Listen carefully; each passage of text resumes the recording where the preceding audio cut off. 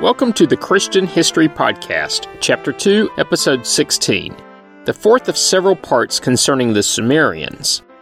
Last week, I covered what is called the early dynastic period of the Sumerians. If you missed it, you really should go back and give it a listen.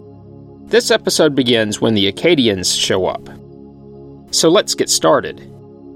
As I covered in previous episodes, the Sumerians were indirectly mentioned in Genesis chapter 10 due to their association with the city of Uruk.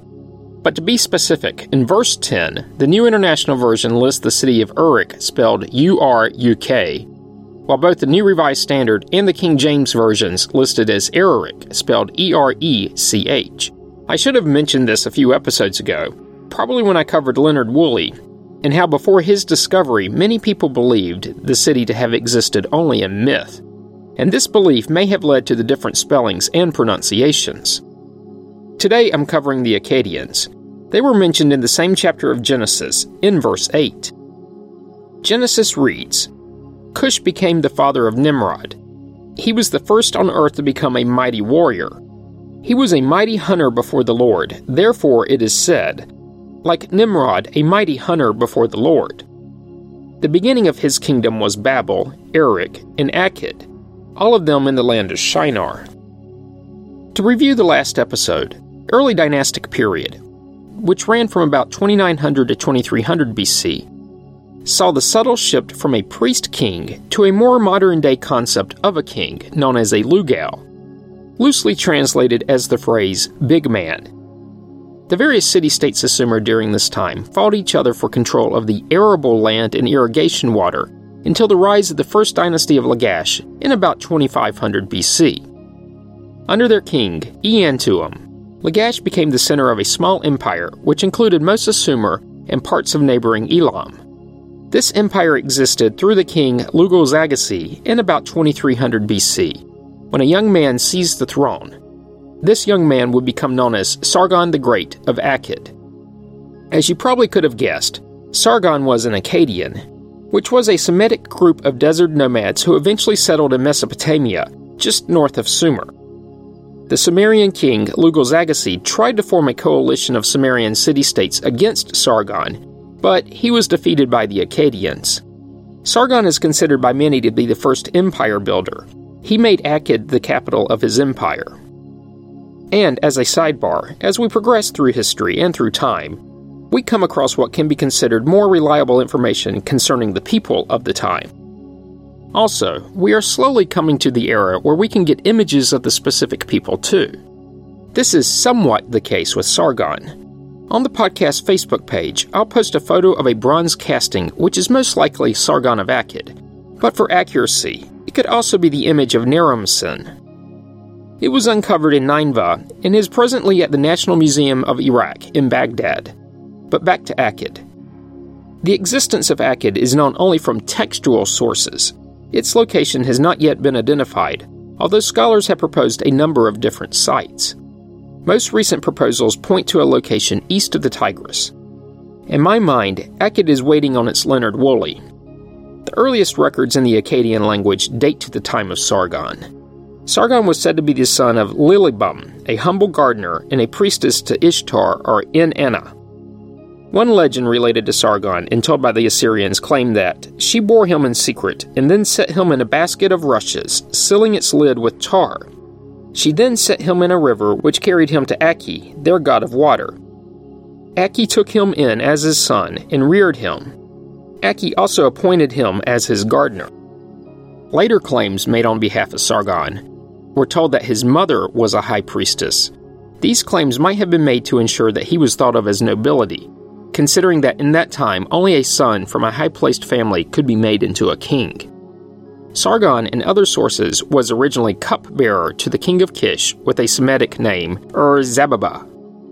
Sargon then became a gardener, responsible for the task of clearing out irrigation canals.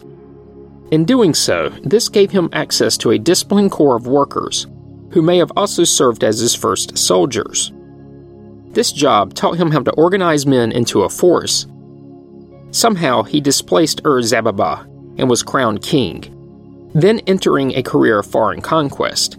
He invaded Syria and Canaan 4 times and spent 3 years thoroughly subduing the countries of what was considered the West, uniting them with Mesopotamia and forming a single empire. Then, Sargon took the process further, conquering many of the surrounding regions to create an empire that reached westward as far as the Mediterranean Sea and perhaps even the island of Cyprus. It then went north and as far as the mountains, probably meaning Anatolia in modern-day Turkey. The kingdom went east into Elam in present-day southwestern Iran on the shores of the Persian Gulf. It also went as far south as Megan, probably in present-day Oman, and on the extreme southeastern tip of the Arabian Peninsula, at the confluence of the Persian Gulf and the Indian Ocean. But the exact location of Megan is unknown, and some researchers have suggested other areas. Either way, his empire was large even by today's standards, and especially for that region of the world. Overall, he consolidated his power over these territories by replacing the earlier opposing rulers with noble citizens of Akkad, his native city, and therefore ensuring the loyalty of the rulers of these far-flung territories. During the Akkadian Empire, trade extended from the silver mines of Anatolia to the jewel mines of Afghanistan, the cedars of Lebanon, and the copper of Megan. This consolidation of Sumer and Akkad reflected the growing economic and political power of Mesopotamia. The empire's breadbasket was the rain-fed agricultural system of northern Mesopotamia, protected by organized fortresses built to control the imperial wheat production.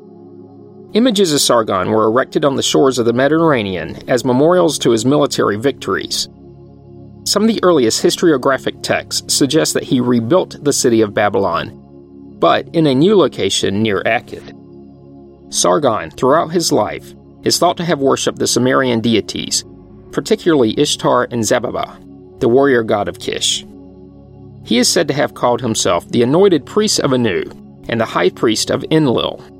But internal strife grew at the end of his reign, with a later Babylonian text stating that all the lands revolted against him, and they surrounded him in Akkad. He then attacked them in battle and defeated them, destroying their great army. The same text refers to his campaign in Elam, where he defeated a coalition army led by the king of Awan, where he forced the defeated leaders to become his servants. Now, to be clear, we don't really know if these accounts are literally true, but considering that history is written by the victors, we can assume with some certainty that he did emerge victorious. The Elam campaign was followed by another revolt, where the mountainous tribes of Assyria attacked, but they too were defeated. Afterwards, Sargon punished them greatly. Apparently, Sargon was an excellent military commander, organizing his armies into different units, including donkey-drawn war chariots. These chariots were used to scare and trample his enemies. Now, I've spent enough time around donkeys, both the posterior and the whole animal, enough time to not be terribly terrified by either of them. And it's hard for me to imagine anything being drawn by a donkey to be intimidating. But then again, my perspective is modernly skewed. Sargon's whole family has made a mark on history. Sargon's daughter, Enkiduanna, was the world's first credited author because she signed her name to a set of poems she apparently wrote about her gods and goddesses. Sargon's son and grandson ruled after him, but eventually the Akkadian Empire fell and was replaced by the third dynasty of Ur. More specifically, the Akkadian Empire collapsed in 2154 BC, within 180 years of its founding, ushering in what is known as a Dark Age, meaning that the history of the period is pretty much unknown. There was a regional decline that lasted until the rise of the third dynasty of Ur in 2112 BC, but backing up a bit, by the end of the reign of Sargon's great-grandson, Shar-Kali-Shari, the empire had weakened, and there was a period of anarchy between 2192 and 2168 BC. Shu-Durul, who ruled from 2168 to 2154 BC, appears to have restored some central authority. However, he was unable to prevent the empire eventually collapsing outright from the invasion of barbarian peoples from the Zagros Mountains known as the Gutians, leading to what has been creatively dubbed the Gutian period. After the fall of the Akkadian Empire, the Akkadian people of Mesopotamia eventually merged into two major Akkadian-speaking nations, with Assyria in the north, and a few centuries later, Babylonia in the south. I'll cover both of these in the future. The Sumerian king list reinforces the history, describing the Akkadian Empire after the death of Shar-Kali-Shari as such that Uruk was smitten with weapons and its kingship carried off by the Gutian hordes. Little is known about the Gutian period, or exactly how long it lasted. Cuneiform tablets suggest that they showed little concern for maintaining agriculture, written records, or public safety. In this regard, it is probably fair to characterize them as barbarians. It has been suggested that they released all livestock to roam about Mesopotamia freely, and that practice, along with other similar practices, soon brought about famine and soaring grain prices. But, if you will pardon the pun, they may have been scapegoated. The decline apparently coincided with a severe drought, possibly connected with climatic changes reaching all across the area from Egypt to Greece. The climate is part of our international discourse today, and it was no doubt a large part of such dialogue for the Sumerians and Akkadians too. Recent research has suggested that the decline at the end of the Akkadian period was associated with a rapidly increasing drought, with the lack of rain in the region being associated with a global, century-long period of drought. Around 2200 BC, following a theorized volcanic eruption, a distinct decrease in rain with a possible increase in wind circulation caused a considerable decrease in agriculture. This drought did not only impact Mesopotamia, but evidence of it has also been found in Egypt, Spain, China, North America, and even in caves in Italy. After 4 centuries of an urban and prosperous period for the region, the drought may have contributed to the collapse of the Akkadian Empire. It may also have been the reason the Gutians descended from the mountains. It was also at this time that the Old Kingdom, which will be covered later, collapsed in Egypt, and the Longshans declined in China. It truly was a global event. Evidence from Tel Leilan, located in northern Mesopotamia and in present-day extreme northeastern Syria, near the border with Turkey and Iraq, indicates what may have occurred. The site was abandoned soon after the city's massive walls were constructed, its temple reconstructed, and its grain production reorganized. Given all the activity at the time, to abandon it was highly unusual. The debris, dust, and sand that followed showed no trace of human activity at all. Soil samples show fine wind-blown sand, no indication of earthworm activity, reduced rainfall, and indications of a drier, windier climate. Evidence shows that sheep and cattle starved to death, and up to 28,000 people abandoned the site, potentially looking for food and water elsewhere. Another city in the region, Tel Brak, shrank in size by 75%. Their trade collapsed. Nomadic herders such as the Amorites moved herds away, obviously preferring to be closer to reliable water supplies, which also brought them into conflict with the Akkadian populations. The collapse of rain-fed agriculture in the northern part of the empire also meant that the southern area, which was drier to begin with, would suffer too. Water levels within the Tigris and Euphrates rivers fell an estimated 5 feet, or 1.5 meters, lower than the level at 2600 BC. Now keep in mind that the rivers were not terribly deep to begin with, and this represented a drastic reduction in water volume. As would be expected, especially in an agricultural economy, these conditions led to a severe economic depression which coincided with the collapse of the Akkadians and the rise of the Gutians. But back to the history. The last Gutian king, Sargon, was driven out by a Sumerian king, with some sources citing Ur-Nammu, who ruled from 2112 to 2095 BC, and other sources citing Utu-Hingal of Uruk. This began what has been called the Sumerian Renaissance. The third dynasty of Ur arose sometime after the fall of the Akkadians, but the date of the transition is unclear. The period between the last powerful king of the Akkad dynasty, Shar-Kali-Shari, and the first king of the third dynasty, Ur-Nammu, is not well documented. On the king list, Shar-Kali-Shari is followed by 2 more kings of Akkad and 6 in Uruk. However, there are no specific years given, nor any discovered artifacts confirming that any of these reigns were actually historical. Well, with the exception of one artifact for Dudu of Akkad, who was Shar-Kali-Shari's immediate successor on the list. Ur-Nammu was originally a military commander, and apparently founded the third dynasty of Ur, but the precise events surrounding his rise are unclear. It is possible that Ur-Nammu was originally the governor, Now, there are 2 stone slabs discovered in Ur that state that Ur-Nammu was a governor, but some scholars theorize that Ur-Nammu led a revolt, deposing a ruler whose name I'm not going to bother with, and seized control of the region through force. Another hypothesis is that Ur-Nammu was a close relative to he who shall not be named. Either way, after 4 years of ruling Ur-Nammu rose to prominence as a warrior king when he crushed the ruler of Lagash in battle, killing the king of Lagash himself. After this battle, Ur-Nammu seemed to have earned the title of King of Sumer and of Agade. It was also during this period documents again began to be written in Sumerian. Although Sumerian was becoming a purely literary or liturgical language, similar to the evolution of Latin in medieval Europe. Ur's dominance over the Neo-Sumerian Empire was consolidated with the legendary Code of Ur-Nammu, most likely the first such law code for Mesopotamia since that of Uruk of Lagash centuries earlier. I'm always interested in these early laws, as they provide some insight into the society of the time. Of course, that leads me to wonder what future archaeologists will think of us, especially with some arcane laws still on the books and our voluminous tax code. Anyway, a little on the code itself.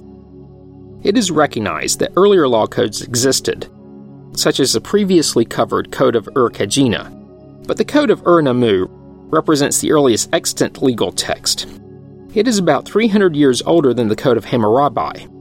The laws are arranged in the form of if-then statements, such as if a man commits murder, then that man must be killed. This pattern is followed in nearly all later codes. To be the oldest extant law code known to history, it is considered remarkably advanced, primarily because it institutes fines of monetary compensation for bodily damage, instead of the later eye for an eye principle seen in Babylonian law. But murder, robbery, adultery, and rape were all punishable by death. The code reveals a glimpse into the structure of the society during the so-called Sumerian Renaissance. At the top was the king, followed by free people, then the slaves. There were many laws, and I'm not going to recite them all. If you want to read them all, they aren't terribly difficult to find. But I will touch on a few of the more interesting ones. If a man knocks out the eye of another man, he shall pay half a mina of silver. Now this begs that we attempt to quantify what this was worth. 1 mina was worth about 60 shekels, and 1 shekel was about 8.3 grams, meaning that a mina was close to 500 grams. As of today, a gram of silver is worth about half a US dollar. That means that the knocked out eye was worth about $250. Well, not exactly, because this assumes that the worth of silver has remained constant over the past 4,000 years. Honestly, given the Industrial Revolution and how easy it is to mine and refine silver today, there is little doubt in my mind that it was far more valuable at that time. Let me draw a parallel. The Magi who visited the manger brought gifts of gold, frankincense, and myrrh. Gold is currently going for just north of $1,300 per ounce, but the same amount of frankincense and myrrh can be purchased with a single $20 bill in my pocket. But back to the code. If someone severed the nose of another man with a copper knife, he must pay 2/3 of a mina of silver. I don't know how literally these laws were written, but I think that if copper was inserted in the law, it was because it was what knives were made of at the time. Otherwise, I would leave my copper knife at home and use some other type of metal knife if I intended to commit such a crime. But this was also towards the end of the early Bronze Age. It's curious that a severed nose was worth more than an eye. But then again, you do have 2 eyes and only 1 nose. Another law stated that if a man divorces his first-time wife, he shall pay her 1 mina of silver, meaning that this one-time alimony payment was worth 2 eyes. If it is a former widow he divorces, he shall pay her half a mina of silver. If a man appears as a witness and was shown to be a perjurer, he must pay 15 shekels of silver. Slaves, probably because they had no silver, had different punishments assigned. If a man's slave woman, in comparing herself to her mistress, speaks insolently to her, her mouth shall be scoured with 1 quart of salt. If a slave marries a free person, the slave is to hand the firstborn son over to his owner. It did not mention if the marriage made the slave free, but I kind of doubt it did. And finally, if a man, in the course of a scuffle, smashes the limb of another man with a club, he shall pay 1 mina of silver, meaning that the limb is worth 2 eyes, more than a nose, and 4 times more valuable than the penalty for perjury. Now this points out how the societies of the time were centered on manual labor. If you could not work, you would suffer or die. And with that, it's probably just as good of a stopping point as any for this episode. Next week, I'll continue with the Sumerian Renaissance. You don't want to miss it. As always, you can find information about the podcast on the internet at christianhistorypodcast.com. Comments and questions can be sent to comments@christianhistorypodcast.com. You can also find the Facebook page by searching the phrase Christian History Podcast as 3 separate words. Once there, be sure to like the page. Believe it or not, this helps others to learn about it. And I've made this next request over the past several weeks now, and many of you have taken me up on it. If you're enjoying the podcast, please subscribe, and also go to iTunes and give the podcast a positive review. Thanks for listening, and have a great week.